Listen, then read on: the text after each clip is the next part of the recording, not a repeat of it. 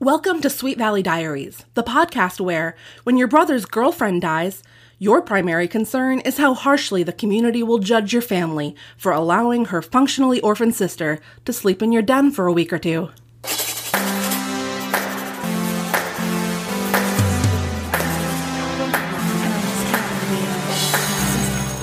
Book number 15, Promises. Somehow, Jessica will get rid of Betsy. So does that make me Miss America? I wish you could hear how good it sounds, because the audience is going to be like, oh my god, who is Marissa's guest? Hi, everybody. Welcome to Sweet Valley Diaries. I'm your host, Marissa Flaxbart. And sitting across from me is my friend from film school in the directing program when I was in the screenwriting program, and his name is Callie Baker Johnson. Hello. Hello, Callie. Welcome. Thank you. I'm doing pretty well. You didn't ask me how I was doing, but that's fine. I wanted to know, though, and it was like, you read my mind that I really wanted to know. Cool. Yeah, I'm doing pretty good. I'm so happy to hear it. Me too. This is already weird. This is my first podcast. You're going to be a champ. Yes, I will. So, one question that I ask every guest that I feel like I should ask you as well is, was this your first Sweet Valley High novel?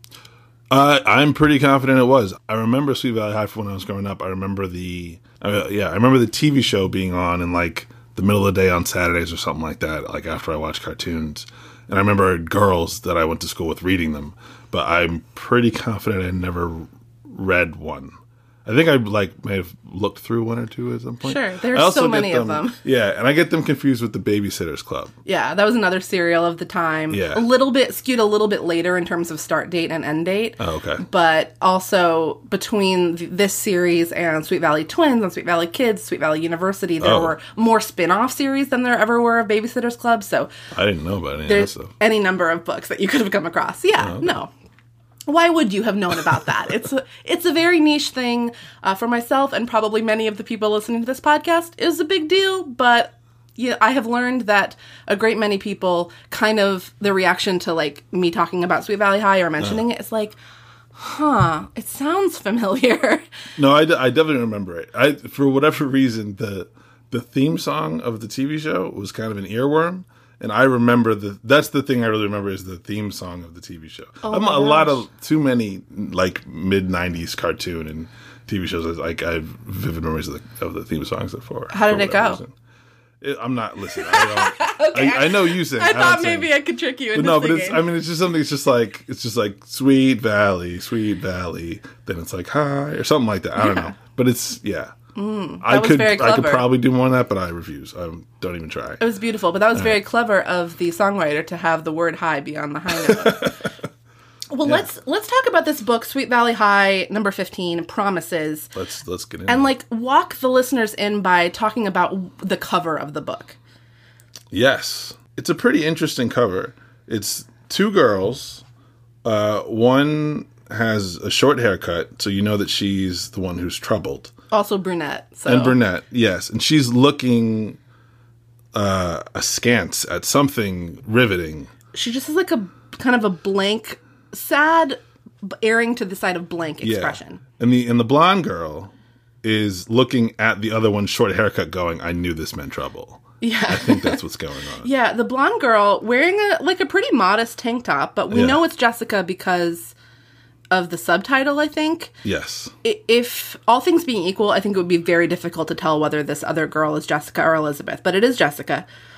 To me, the weirdest thing about this cover has always been the ugly-ass shirt that Betsy Martin is wearing. Betsy Martin's the brunette. The more that I look at it, that's a really weird cover and a really weird little subtitle thing. So it's very important to know for the plot of this book to make any sense that Betsy Martin is like an infamous whore. I don't really know another way to say it. No, yeah, she's a town slut. I don't know it's come up in the podcast before drunk slut, druggy slut, just any possible bad news that any person could be up to. Betsy Martin is accused of and probably is engaging in some of it. She's a walking cautionary. It seemed like she was just the person that was in it, at first at least. Yeah. That is just there for everyone reading and be like, don't be that girl. Yeah, and we have come into the topic of Betsy before in this podcast, and it's always like walking on eggshells because it feels so uncomfortable to talk about someone, that slut. But like reading the books, it's uncomfortable to hear the way that Jessica, throughout the series up until this point, talks about Betsy. And Throughout, but she doesn't get better at the end of this book. Yes. Oh, that's very true. So, okay. But hold on, but while you're saying that, I'm really like, I'm really looking at the cover now, but it's like, it's not slutty. Like you'd think on the cover, if Betsy is like, you know, the whore of Sweet Valley, she'd be wearing something low cut. It's like a bowling shirt. To me, the shirt reads a little bit like, and I have a newer copy. You can see it says now a hit TV series. Yeah, I told you that's what I knew. And it's like a closer up. This is how they did the newer copies. Listeners, I'll put this on Instagram. At Sweet Valley Diaries on Instagram, so you can like do a comparison of the covers.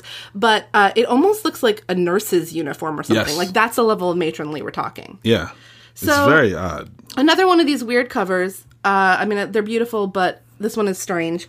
And are the other ones weird too? I don't really like the other ones. They're really special. They always have nothing in the background. They're always like a portrait that you might hang above a fireplace in like a rich person's home. Got you. Except the facial expressions are weird. Yeah. So I really feel for you.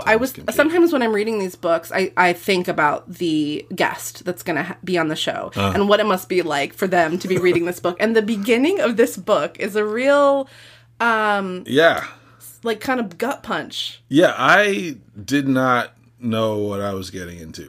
You told me, I was aware there was a show. The girls I went to middle school read these books. I thought I was going to be walking into like I don't know, just it was going to be like, you know, Charlotte heard Becky talking about Jennifer's pants, and now we don't know if Jennifer's going to go to prom with Tom. Like that was the height of drama. The last book was a little bit like that, honestly. Yeah, that's what I thought I was getting. Like I just figured it was going to be like this like complete fluff that like, you know, like middle school girls, it's like the worst thing in the world.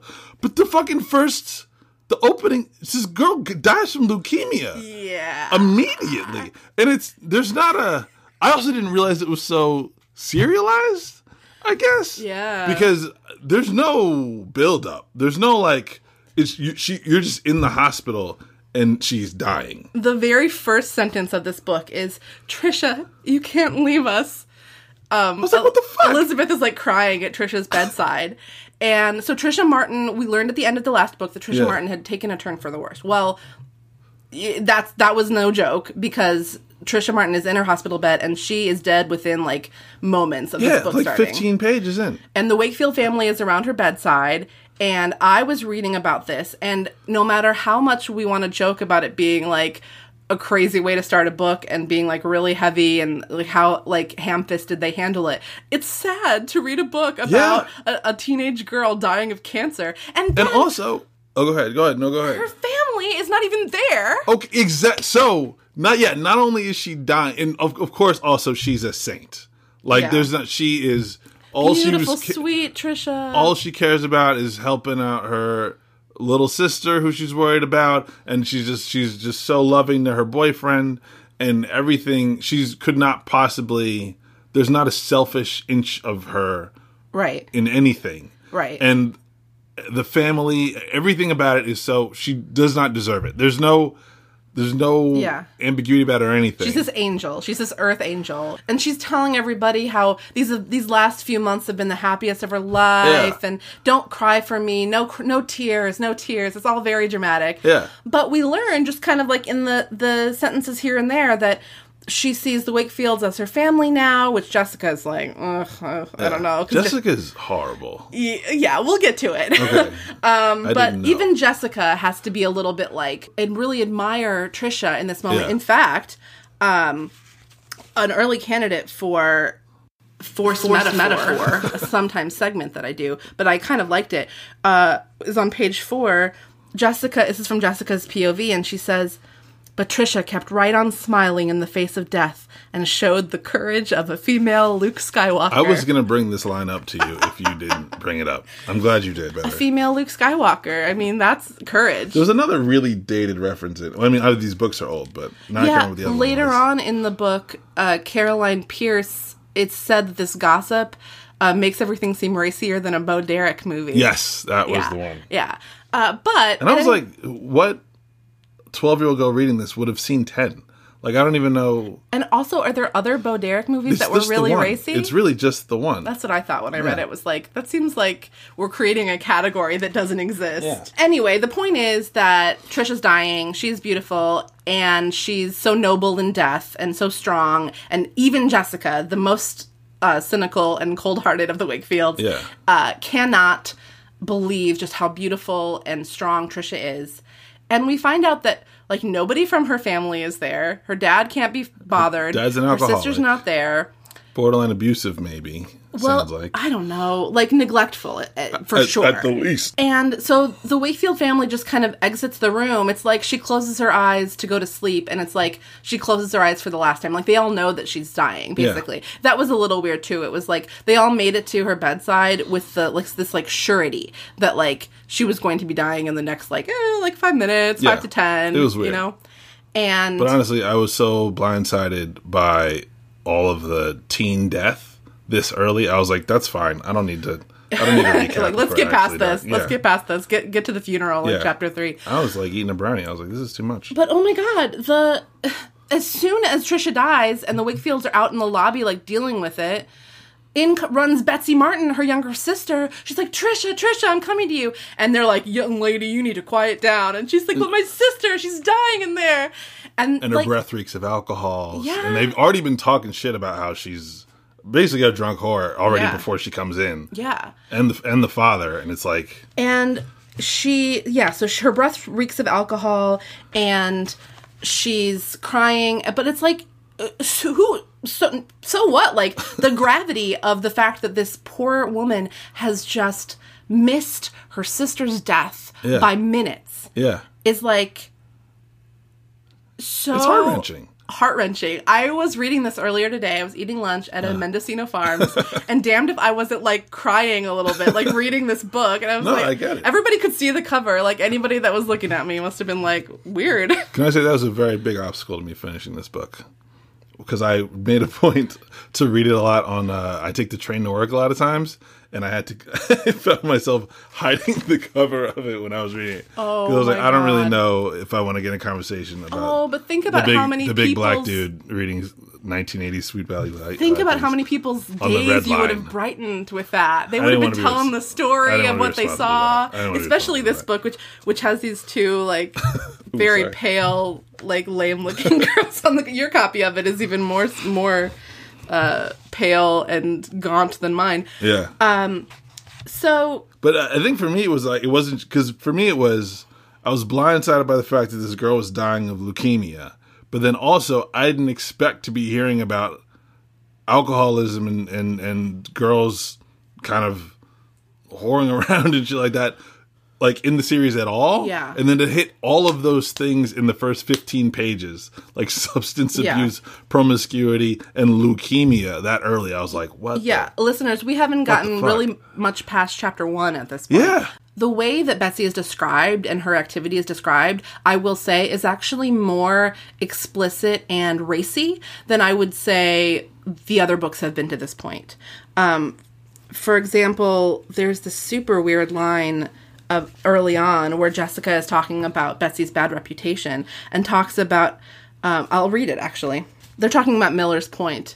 Yes. And Jessica says, speaking of Miller's Point, did you hear who was there with Betsy Martin last week?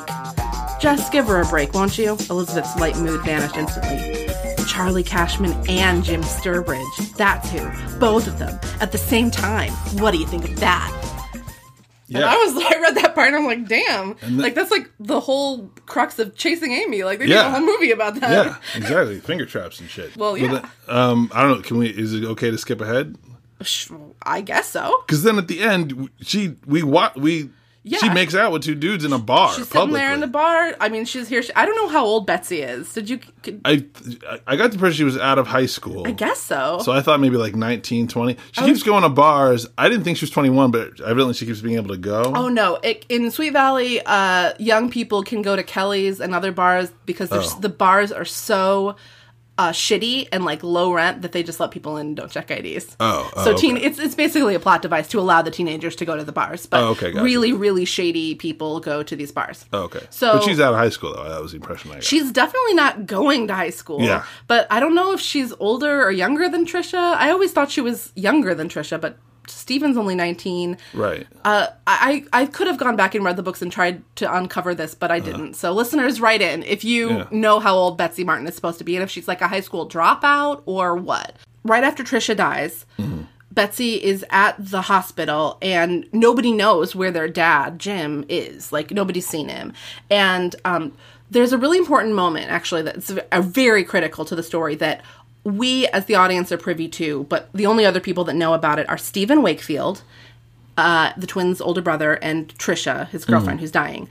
Trisha makes Stephen promise to look after Betsy. Yes. And that's really, like, the crux of the story, is that Stephen makes that promise. The inciting incident. Yeah, and Trisha says, when my mom died, that was another gut punch for you. She's, man. Yeah, when my mom died, also of leukemia, my dad went on a bender and he was gone for a week, and I'm afraid he's going to do that again. Spoiler alert, he does do that again. So the Wakefields take Betsy home. They take Betsy to their own home, and when they tell Betsy that they're going to do that, she has this freak out where she says, no, I don't deserve it. Like, I'm so terrible. Like, she's really drunk in the hospital, and she cries, no, I don't deserve to do it. And you know what?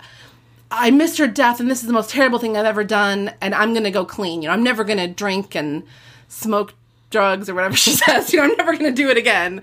And Jessica's like, we'll see about that. You know, to like aside, she like pokes Liz in the ribs, basically, and is like, you believe this? And of course, Liz is like, Jess, you're a horrible human being. But see, that's funny because I think in, chapter 1, when that happens, all this has happened in chapter 1, and me having not read any of the books, I was on Jessica's side. I was like, she's a realist. This girl is not gonna, this tragedy is not going to turn her around at 19, which is going to give up all these things that have been probably keeping her afloat for so long. Yeah.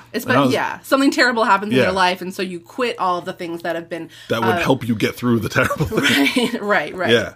That's true. The book almost operates under the assumption that people do...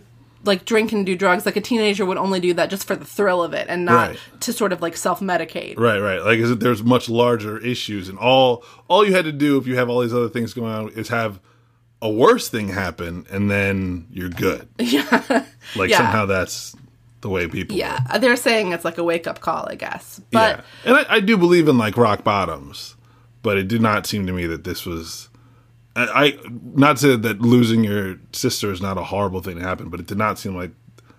I was with Jessica. I was like, this is not going to be the change of behavior. Well, and Betsy's not presented as someone who's particularly stable emotionally. It's would be pretty impressive for her to hold up. And Jessica sees that too. Jessica's like, no way is that trash Betsy Martin going to be able to stay on even keel. Right. From here, they go to the funeral. Like, there's no Martin family at Trisha's funeral at all.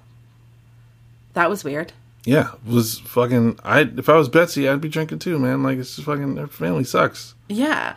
And Jessica is sure that she's going to find out that Betsy has some drugs. Like, she's complaining to her friends Lila and Kara over lunch. She's, like, really sad. And Kara says something like, Jessica, what's wrong with you? I know you're not just upset about Trisha. You didn't really care that much about her. And Jessica's, finally says, that she just has to get rid of this Betsy Martin because being associated with her is going to make the family look bad. Like, what was your interpretation of Jessica's problem with Betsy? Very much the same thing, which was weird because, like I was saying, when she first was like, this girl's going to be a problem, I was like, there was a part of me that thought it was a little bit altruistic. There was a part of me that thought she's looking out for her family and doesn't want them trying to do this good for this girl to ruin everything else because her brother just lost his girlfriend. Yeah. He's going through his own stuff. The whole family's going through the whole thing. And I almost felt like Jessica Malone didn't want the whole family dragged down with her. And I thought that could have been a interesting interplay between the two sisters where one is like, well, it's better for us to sacrifice to help this one person. And she's like, we're going through enough now. We need to make sure we're okay. And maybe that's not necessarily the nicest thing to do, but I think it's a legitimate point of view. Well, I'm actually glad you said that. I definitely err on the side of having a really difficult time seeing things from Jessica's perspective. But Jessica, I think, would have said the same thing at the outset, that this, or throughout the book, like that's Right. her concern, is like the success of the family and this person's going to ruin it. Of course, that concern is a lot easier to swallow if the character is actually doing bad things. Well, yes, absolutely. But I think the larger thing is that I didn't know that Jessica was horrible. Like, I feel like pretty early on in the book, you realize that Jessica is so terrible. I can't understand how there are so many books about her. Like, it seems like Elizabeth is the good one. And because Jessica doesn't get better or change or really even be held accountable for her horribleness. I think that is the biggest problem with this book, is that Jessica, aside from that moment early on that we described where Jessica sees Trisha suffering and she is really like, oh man, I was so hard on her, but she really is a good person. Yeah. That happens in chapter 1. And that's the last redeeming thing that Jessica does in the whole book. She and just gets worse. She never comes around to a place where she's like, she gets her comeuppance. It never happens. Yeah.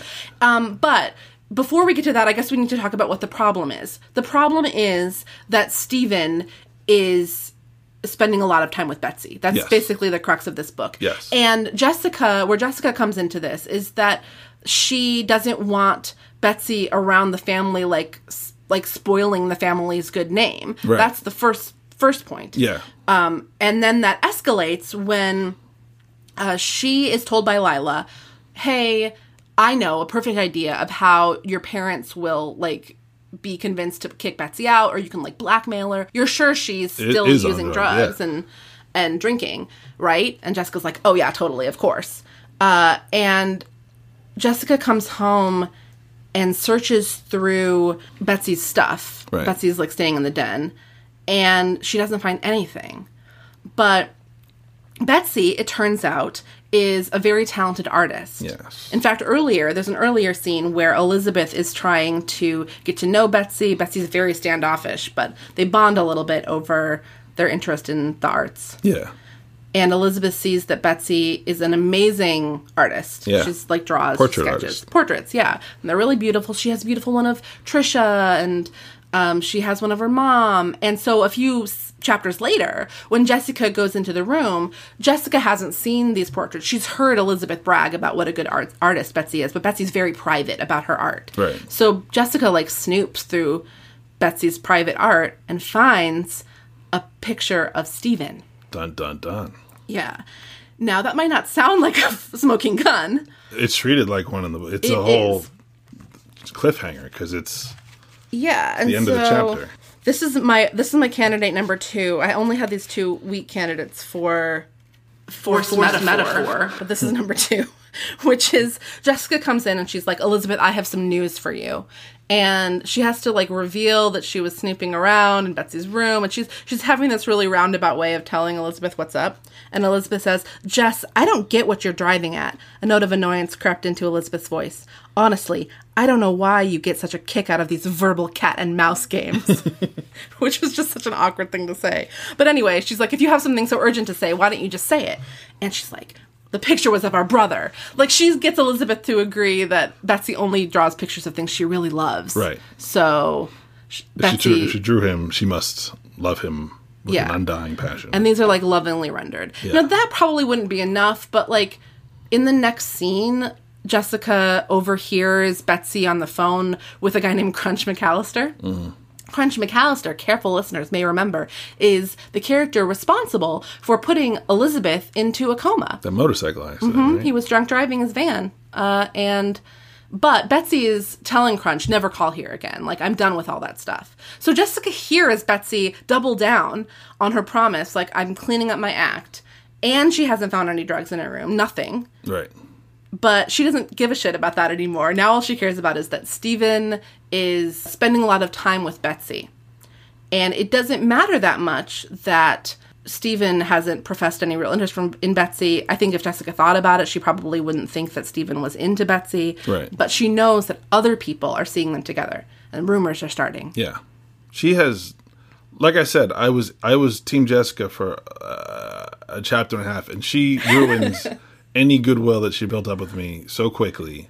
I think that there was a selfless way for her to have that perspective, and she couldn't be clearer that it's completely selfish. Yeah, her whole concern is actually about the image of the family. Right.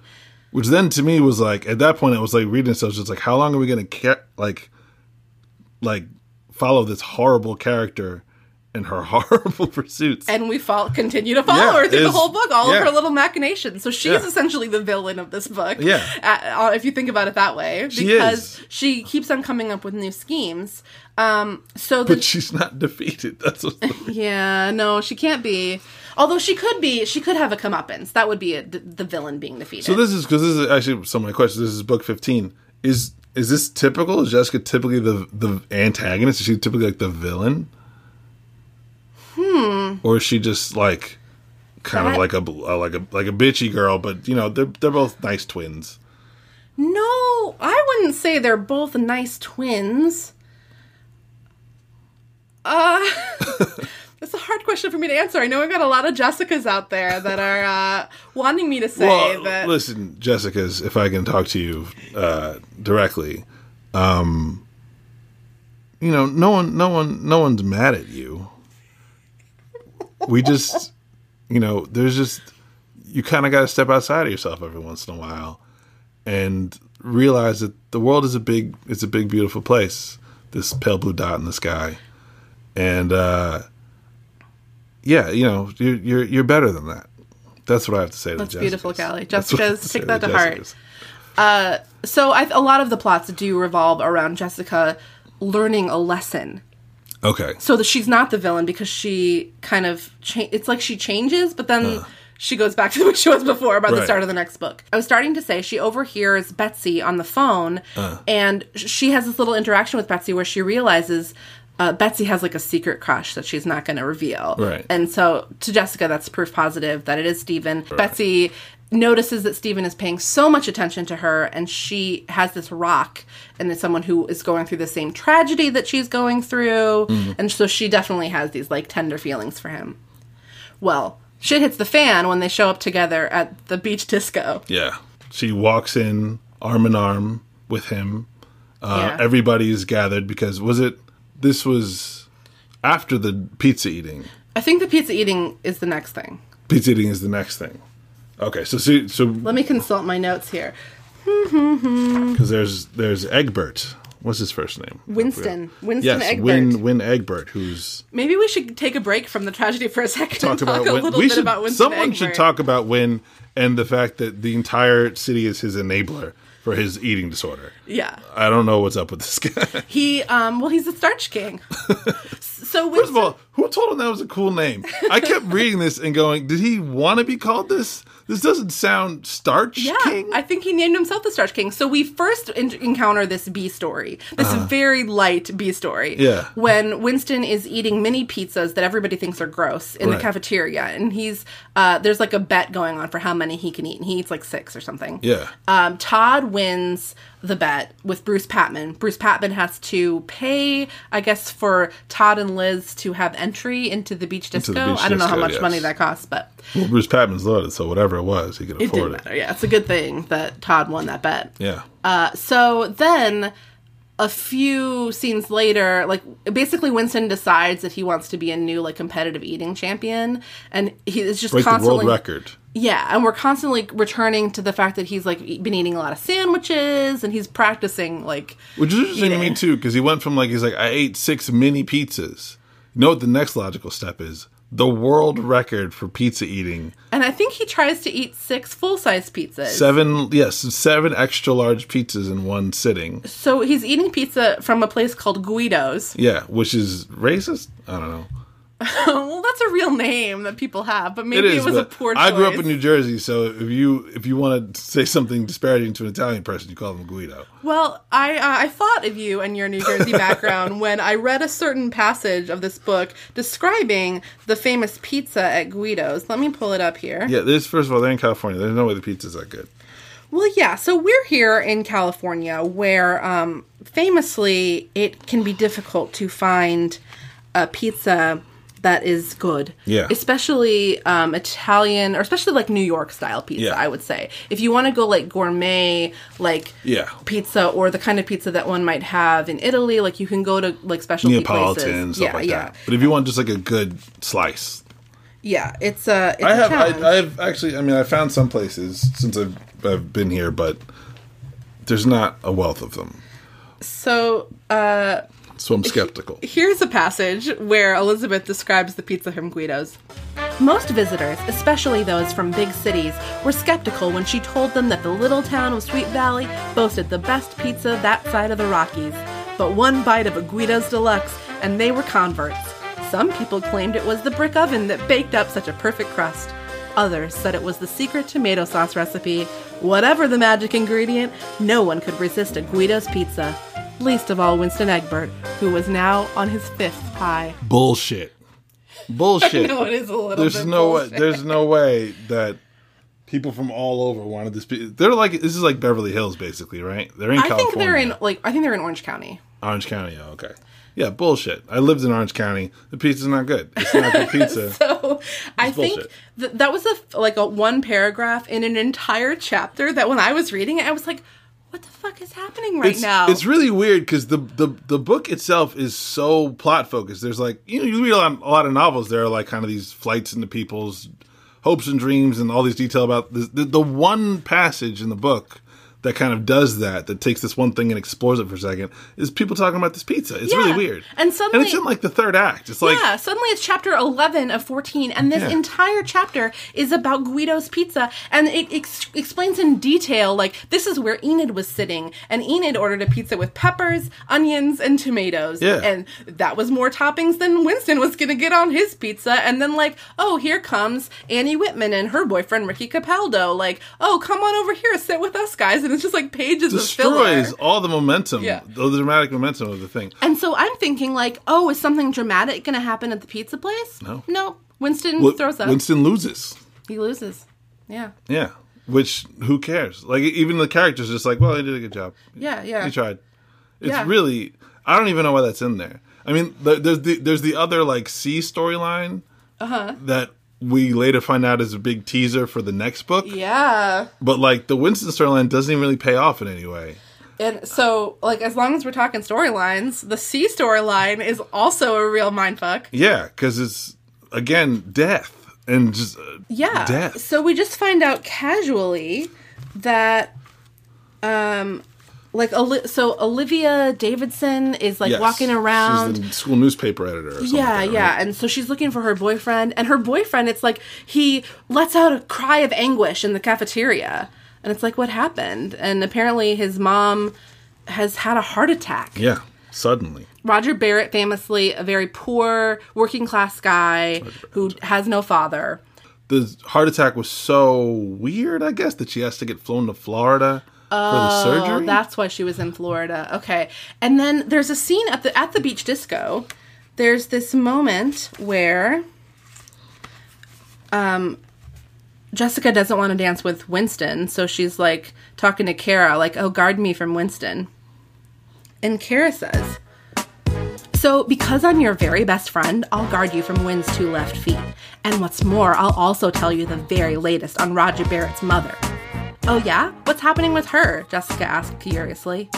She's in a coma, Kara announced the news as if it were her own private discovery. That was the one time I laughed out loud while reading the book. It's like this, I had to read, I highlighted it and I felt like it was worth reading. Yeah. Because it captures the tone with which these characters deal with these things. Yeah. Kara and Jessica specifically. Listeners, if you didn't listen to the extra drama episode for the Misha Stanton book, book number 13, Kidnapped, we read this ridiculous passage. Oh, yeah, Elizabeth got kidnapped a few books ago. So, you gotta listen to my podcast, Callie. It's really a whirlwind. Well, now that I'm on it, I didn't want to prime myself. So, shouldn't she be in like PTSD therapy through this whole book if she just got kidnapped? Through the whole series. I mean, really. You remember how she was in a motorcycle accident several books ago? Yeah. That was also Elizabeth. So, and nothing happens to Jessica, right? Elizabeth, is that the whole thing? She's the good one, so all the horrible things happen to her? That's weird. That's an interesting message that we're presenting. One of many interesting messages, and one of them is this callous attitude towards other people dying. Yeah. But back in the bonus episode for Kidnapped, Jessica and Kara have this really weird conversation about how Kara can date Steven after Trisha dies.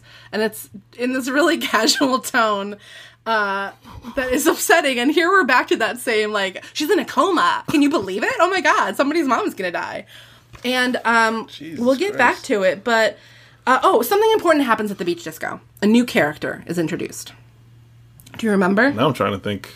A new character at the beach disco. So Steven and Betsy show up together. That's which right. Is Steven's friend Jason comes too. Jason, that's right. Yeah.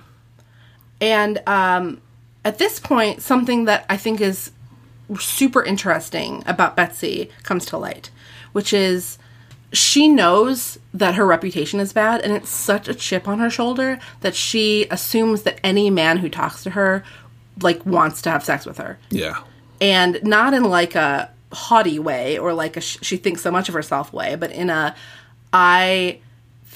every conversation I have with a man must fundamentally be transactional. It's a burden. Yeah. Therefore, I can't trust any offer of kindness from a man. And I think that's key to the whole thing between her and Steven, because she knows she can trust Steven because Steven is supporting her because of Trisha. Like, there's a clear through line. Well, she doesn't know that. I feel like that's a big part of it, is that she doesn't know that Steven made this promise to Trisha. That's true. That is important. I guess what I mean, though, is that Trisha and Steven, like, Trisha trusted Steven. Right. So therefore, Betsy feels like she can trust Steven. I think that's. But this Jason guy teaches an art class, and he's clearly like kind of likes Betsy, but wants to help her. Yeah. You know, and he doesn't know any of the rumors about her. He's a friend of Steven's from college, right? And he doesn't really care. He's like a good guy. Yeah. And just like he's kind of a nerdy guy. Yeah, he's like skinny. He's got glasses, but he's. But everyone, all the Wakefield say he's the sweetest, as a sweet person can be, and could have absolutely nothing but good intentions. So this idea is elucidated by Steven a little bit later when Betsy agrees to go to Jason's art class, and Steven is explaining to one of his sisters where Betsy is, and like somehow Jason was really kind to her even though she was kind of a bitch to him. And Elizabeth's like, why? Jason's such a nice guy. Steven says, the nicest. But to Betsy, no guy is nice. She's had such bad experiences with men from her father on down that she doesn't trust any of them. It's like, aw, Betsy. Yeah. I thought that was weird, though. Not that's not, I shouldn't say that. What was weird to me was the idea. I felt like the author was saying, almost, keep your purity.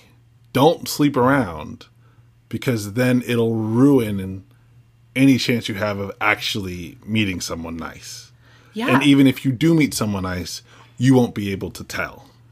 Yeah, I think that is I kind don't know if that's something... a good thing to tell people. No. Yeah.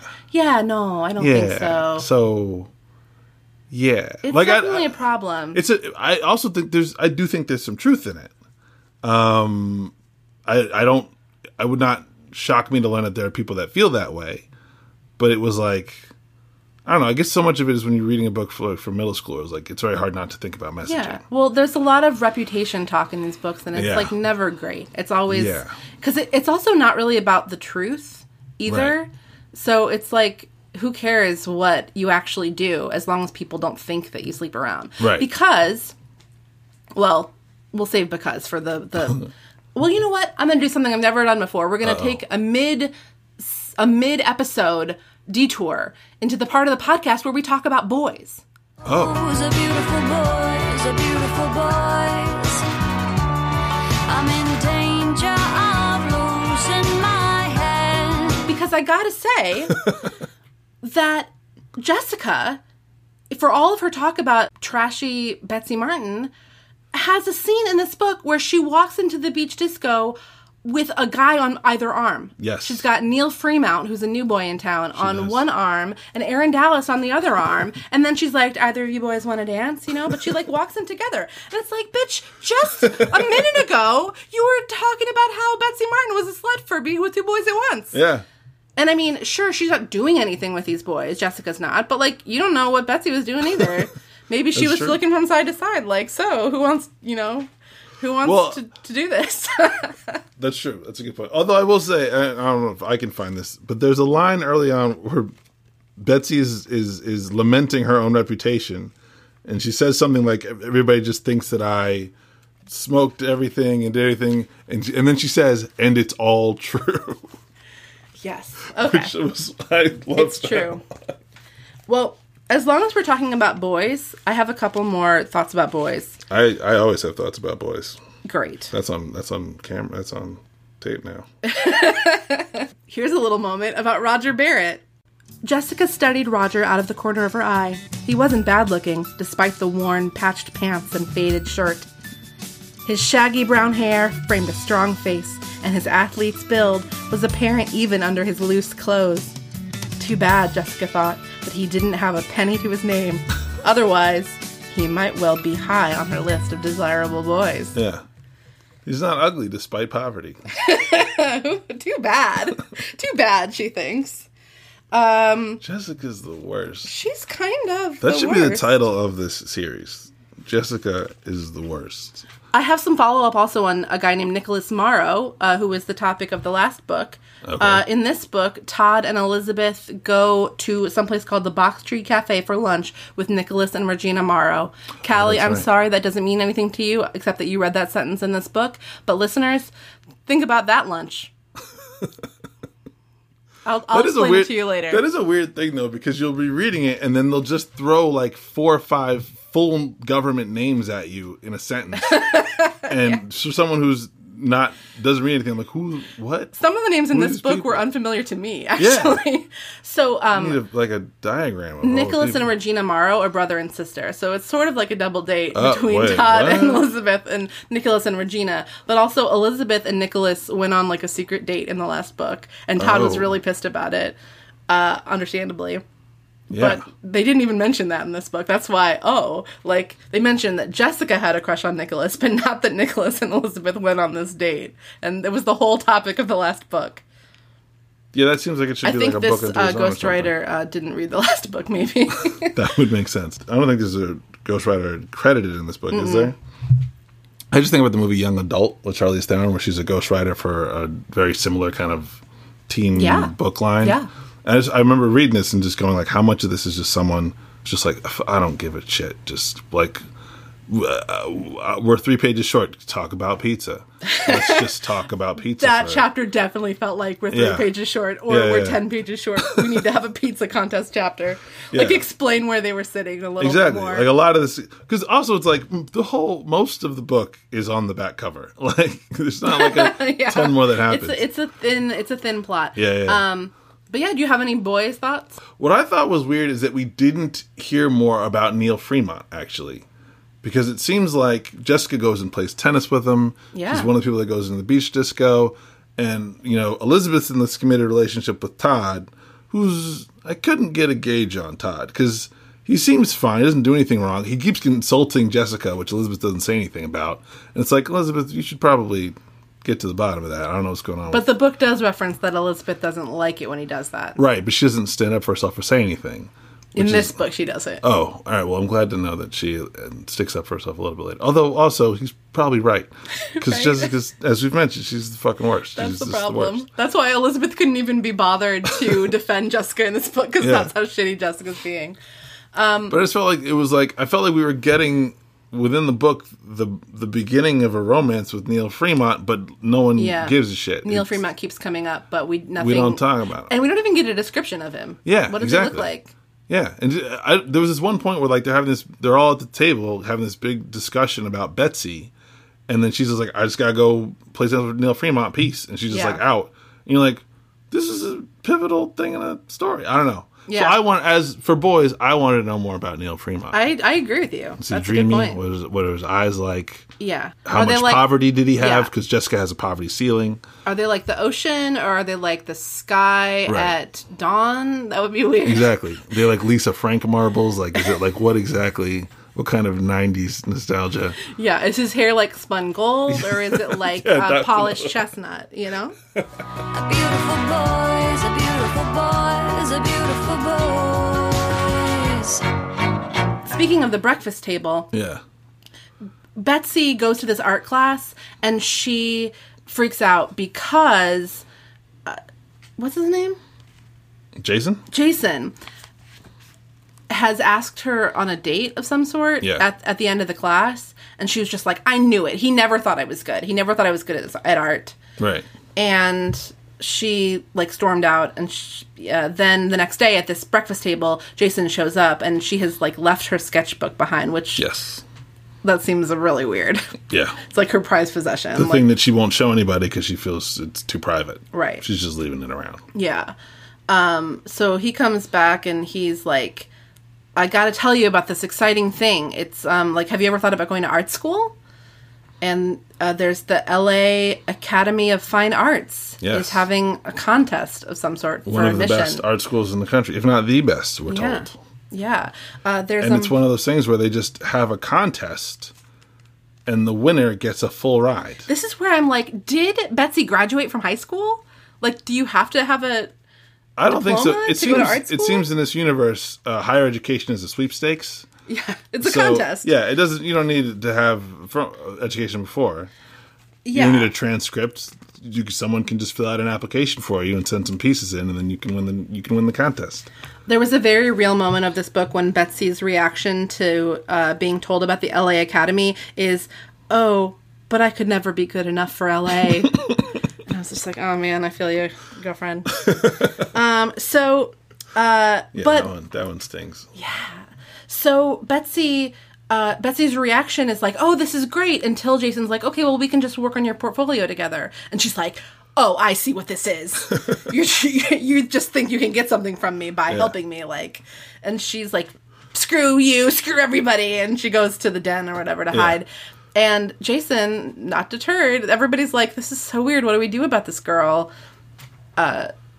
So Elizabeth comes up with a plan that they can secretly apply her to. Right. But I think an important thing that happens in this... Hold on, actually, do you know what page you were just on? About, I could never be good enough for LA? It's on page 92. Because, she flips out on Jason, says, I knew all you wanted from me, this one thing, and she storms off.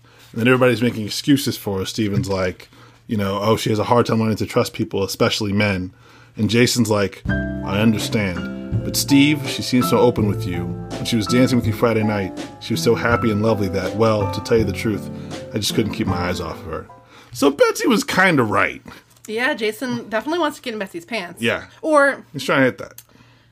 But so this goes back to Betsy's problem, which is like a step beyond that.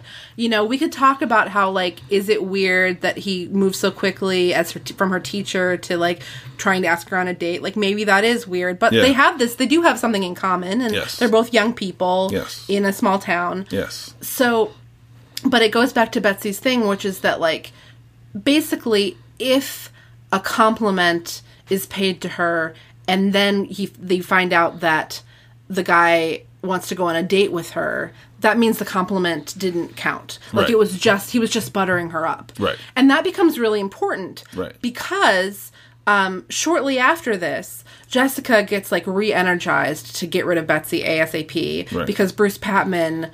we find out that Bruce Patman's father is paying for Roger Barrett's mom to have her... to be flown around and have her surgery, and everybody's like, why on earth would he do that? We know he's a famous asshole. And Lila and Jessica, Kara and Jessica, go and ask him directly, and he reveals that Roger Barrett's mother used to work for the Patmans in their factory. Yeah. And then he kind of like deflects by giving Jessica shit about how it's not like my father's going to be inviting Roger and his mother to live with us anytime soon. Ha ha ha. Which Elizabeth Jessica. Which Jessica just goes nuclear about. Yeah. She can't deal. It's like, Jessica, why do you care what this guy thinks? Well, because she kept telling Elizabeth, she was like, you don't understand. People are going to make fun of us if Betsy's living with. And then someone made fun of her. Yeah, it finally happened, and it was just like... So now it's war. Yeah, so she, shortly thereafter, who should show up? But this is at the night that the like Guido's thing is airing on local television. Yeah. Jim Martin shows up at the Wakefield's house, the dad, and nothing really happens. Nothing. The whole lead up, this whole fucking book, I felt, was leading up to the dad coming back. He runs off in a bender. Trisha talks about it. She moves in with the family because the dad is not around. You get to the point where someone rings the doorbell and she goes off and you know that it's the dad. You know that it's the dad, and the chapter ends on that cliffhanger of the dad at the front door, and then the next chapter starts, and it's the next day, and you never hear the dad say a word. Listeners, we do not get so much as a conversation between Betsy and Jim Martin. It was, what the fuck is right? It was crazy. What the fuck? You had a whole chapter about pizza. Yeah. Now we're both shouting into the microphone. Sorry. This is how angry you are. See, this is what happens. Yeah. You know? I was mad. I felt cheated. It was really dumb, but because of this, Stephen, who has finally gone back to college after all of this, like a day later comes back home again because he's worried about what's going to happen. Stephen, you must know, is really in his head about this promise he made to Trisha. He's taking it very seriously, but he hasn't told anybody in the family about it. Which makes very little sense.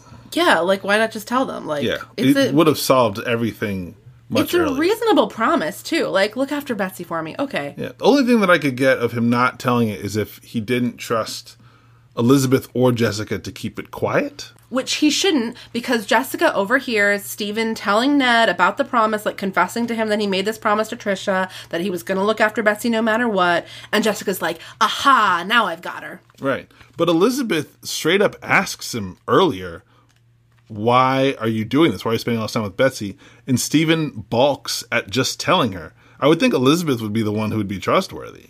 But I never understood why he didn't just tell her. We get a glimpse of his inner monologue, and he's like, he thought about telling her, but he didn't. Right. So, we've been really hard on Jessica in this book, and listeners may be feeling like we're going overboard. So I wanted I wanted to read a bit of the scene where Jessica tricks Betsy into leaving. It's very, very Machiavellian. Yeah. So Jessica knows that Betsy's in love with Stephen. Jessica knows that Betsy doesn't know that Stephen has promised Trisha to look after her. And that is a big part of why Stephen has been spending so much time with Betsy. Because I don't know that we've actually said, you get the impression that Betsy does think that Stephen is returning her feelings. Yeah, yeah. We know that Stephen isn't really. Nothing's happened between them, but right. I mean, they've spent a lot of time together. Yeah. They've danced together. And I would think for somebody like Betsy that this would probably feel more like a real romance than anything she's ever experienced in her life. It would make a lot of sense for her to feel that way. She's hanging out with these awful guys at, like, Kelly's bar. Crunch. They don't even have real names. Okay. So Jessica walks in on Betsy drawing, and Betsy is startled. I guess you were pretty caught up in your drawing. I was too, actually. It's almost like magic, the way you can bring things to life with a few charcoal lines, Jessica flattered. Oh, it's not so amazing, Betsy said modestly. It's just a matter of practice. I've been doing it practically forever. All I know is that I could never draw like that. Betsy blushed shyly. Sure you could, she insisted. You're good at everything you do. Tennis, cheerleading. Why, you're one of the most popular girls at Sweet Valley High. I bet you could do almost anything you set your mind to. This bitch.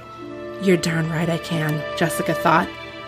And what I want to do most is to clear some trash out of this study and out of my life. She's the worst. Clear some trash! She's horrible. I'm not done, though. But she forced a smile. That's sweet of you to say, she gushed. But I haven't really done anything that impressive. Not like you. I mean, Look at how you've gotten yourself together after what you've been through. You've really straightened yourself out. Well, I can't tell you how much your family has helped, Betsy said gratefully. A faraway look came over her face. Especially Stephen. Excellent, thought Jessica. Like Mr. Burns, she's arching her fingers. Excellent. She's fucking... She's playing right into my hands. I could go on because the scene, She's the like scene goes on Dr. from Doom. there.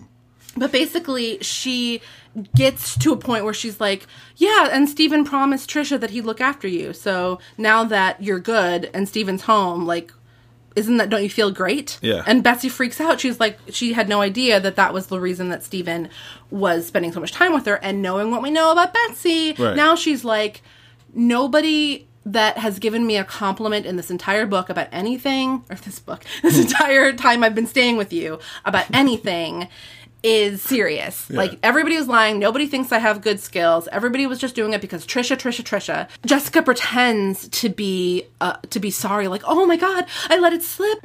Oh, Betsy, please forgive me. Suddenly, Betsy whipped around to face Jessica, an impenetrable coldness in her eye. Forgive you? Maybe I should thank you instead for setting me straight. Her voice shook with hurt and rage. All that attention, all that interest, it's not even for real. Betsy sprang out of her seat and began pacing the room. Stephen doesn't care about me. He's just being nice to me because of Trisha. I should have known. Why would anyone be nice to me for any other reason? No one ever has been.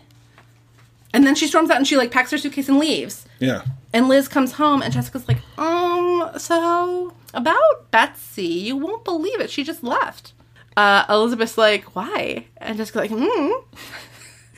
And then She's horrible. Yeah. So that's what Jessica's like in this book. But then Stephen and Jason come back from somewhere. Kelly, they come to the house. bar. They come back to the house and they're like, "We've got great news!" And then there's this like mad dash to find her. Right. Yes. Because she stormed off clearly with the intent to relapse. Yes. You know? Into not just alcohol necessarily, but all of her old ways and pills. We should also mention a lot of talk of popping pills in this book. She likes pills and she likes pot. Pills and pot. Yes. And booze. Yes, and booze. So they drive to Kelly's. She's not at Kelly's. They drive to the Shady Lady. Yeah. The excellently named other bar. I think I've been to the Shady Lady once.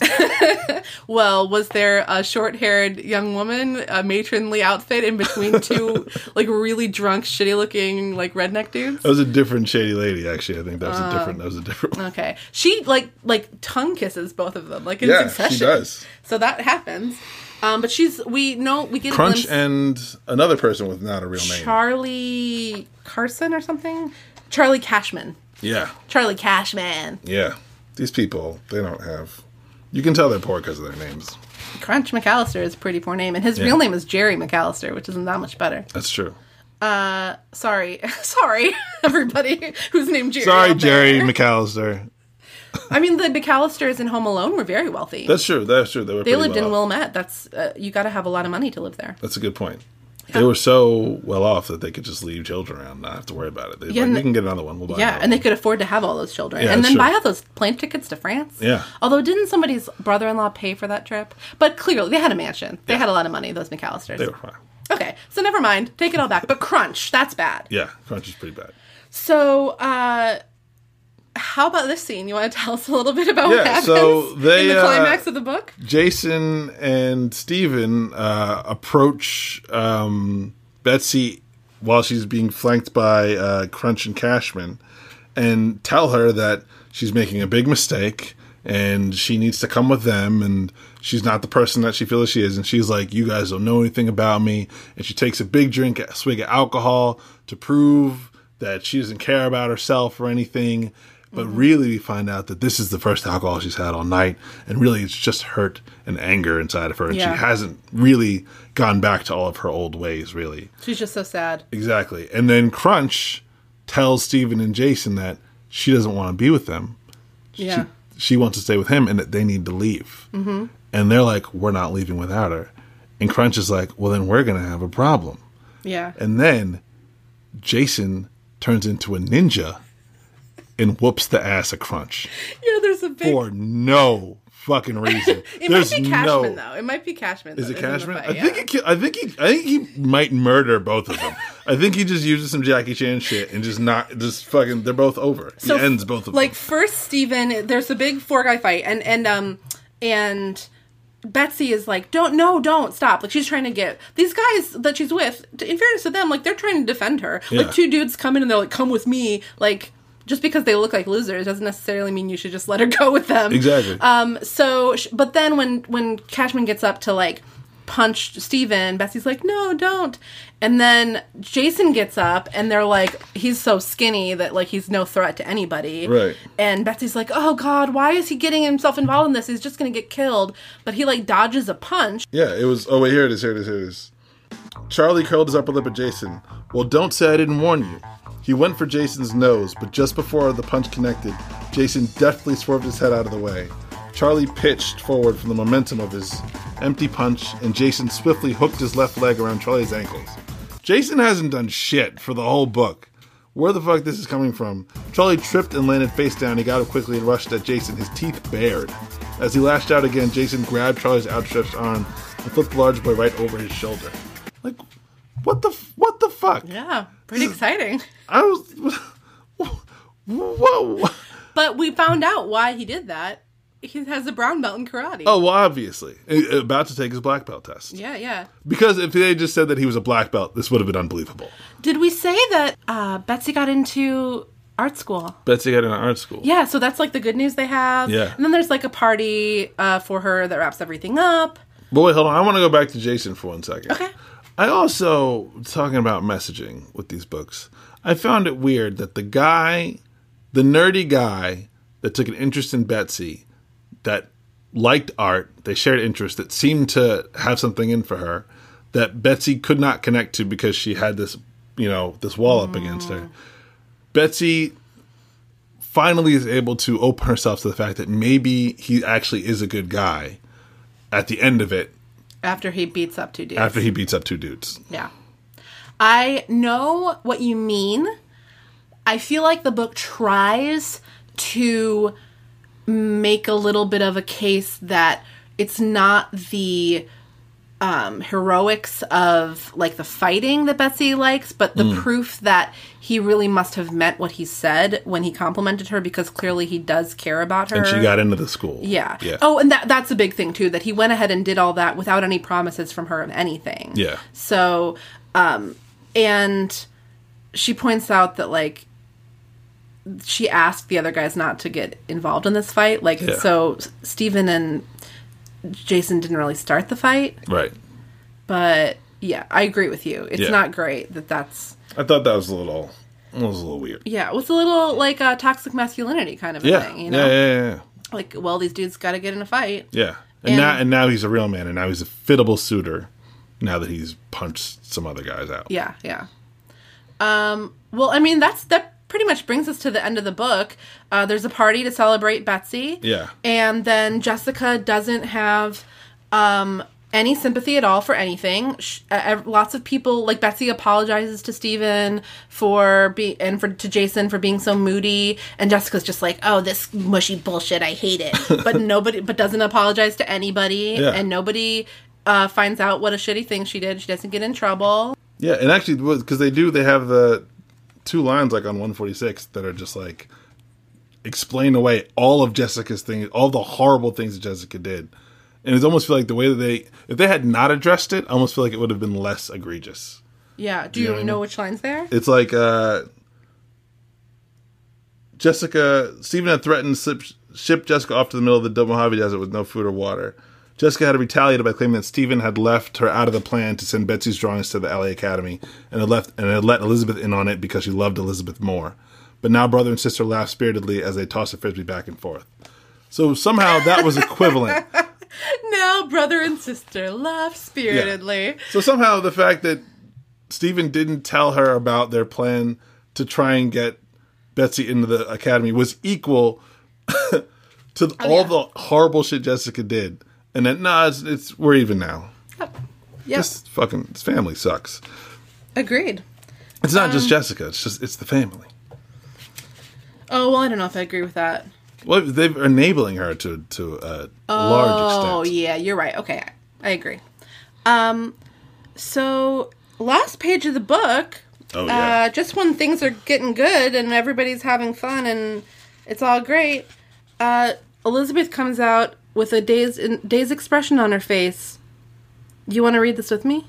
Yeah, I can do that. Who do you want to be, Jessica or Elizabeth?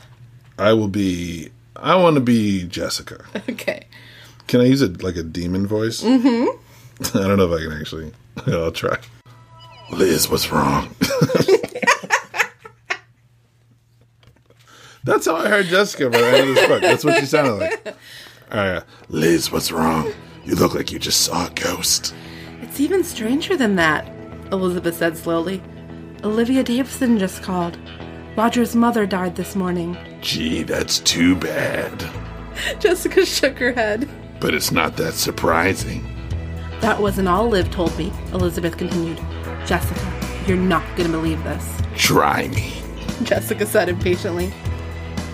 Well, do you know who Paul Patman was? Sure. Bruce Patman's uncle. The one who was killed in a plane crash. He was even more loaded than Bruce's dad. But what's that got to do with Roger Barrett? Jess, it turns out Mr. Barrett wasn't Roger's real father. Even Roger didn't know the truth, but now it's out. His real father was Paul Patman. We don't have to read the whole story. You're already to your demon voice. In fact, I was mostly interested in the part where it's where Jessica says, "Gee, that's too bad," but it wasn't that surprising. Like, boy's mom just died. She's a devil. Yeah, She's a demon, man. The voice worked. So that's welcome to Sweet Valley. I like it. I'm not gonna lie. I feel like I'm not gonna. I don't know how many more of these books I'm gonna read, but I'm at least gonna go and read the Wikipedia because I have to know what Jessica grows up into. Yeah, like, I mean, buckle up for that. Maybe like she grows up and like works for Goldman Sachs or something like that, like an investment banker, like some. Well, we really just have one last order of business show-wise to take care of. Okay. I think this might be really, really hard for you, but can you tell me whether you think you are a Jessica or an Elizabeth? Oh, fuck, man. I hope I'm an Elizabeth. If I find out, if there ever comes a day where I find out that I'm a Jessica, I don't know what I'm going to do. I'm not a perfect person. Elizabeth almost seems like on the verge of, at least in this book, perfection. Maybe it's just because she's being compared to her sister who was, she's a piece of shit, at least in this book. Yeah, Elizabeth is just kind of quiet and empathetic in this book. Not a lot of Elizabeth.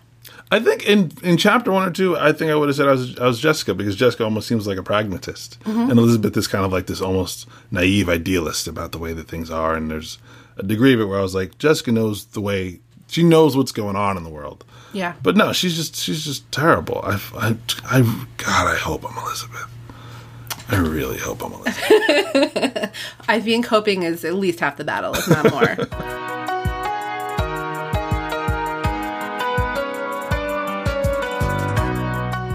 Callie, thank you so much for being here today. Yeah, thank you. This is great. Thanks for awesome. reading the book. Do you have a project? You have a project that I think that our listeners might be really interested in. Yeah, I don't know how many of your listeners are into comic books, but I'm actually the co-writer of a comic book called Zara the Shadow Flame, which you can find at adamcomicsco.com, as well as iBooks, Amazon, Comixology, Google Play Books, and it's a comic book about a young girl in United Arabia, not Saudi Arabia, but the fictional country of United Arabia, who finds out that she's the last in the line of ancient warriors and has to kind of decide what to do with these newfound superpowers. But it actually is kind of a little bit of a high school drama element, a little bit of superhero stuff, a little bit of some very light political stuff, but it's a fun book, and I hope people check it out.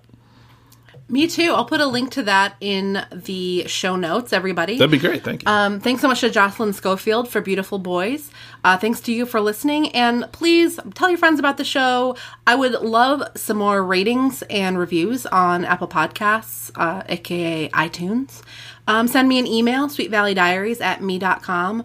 Follow me on Instagram at Sweet Valley Diaries. And I think that's the end of the list of things that I want to say. Oh, Sweet Valley on Twitter. You know, Twitter.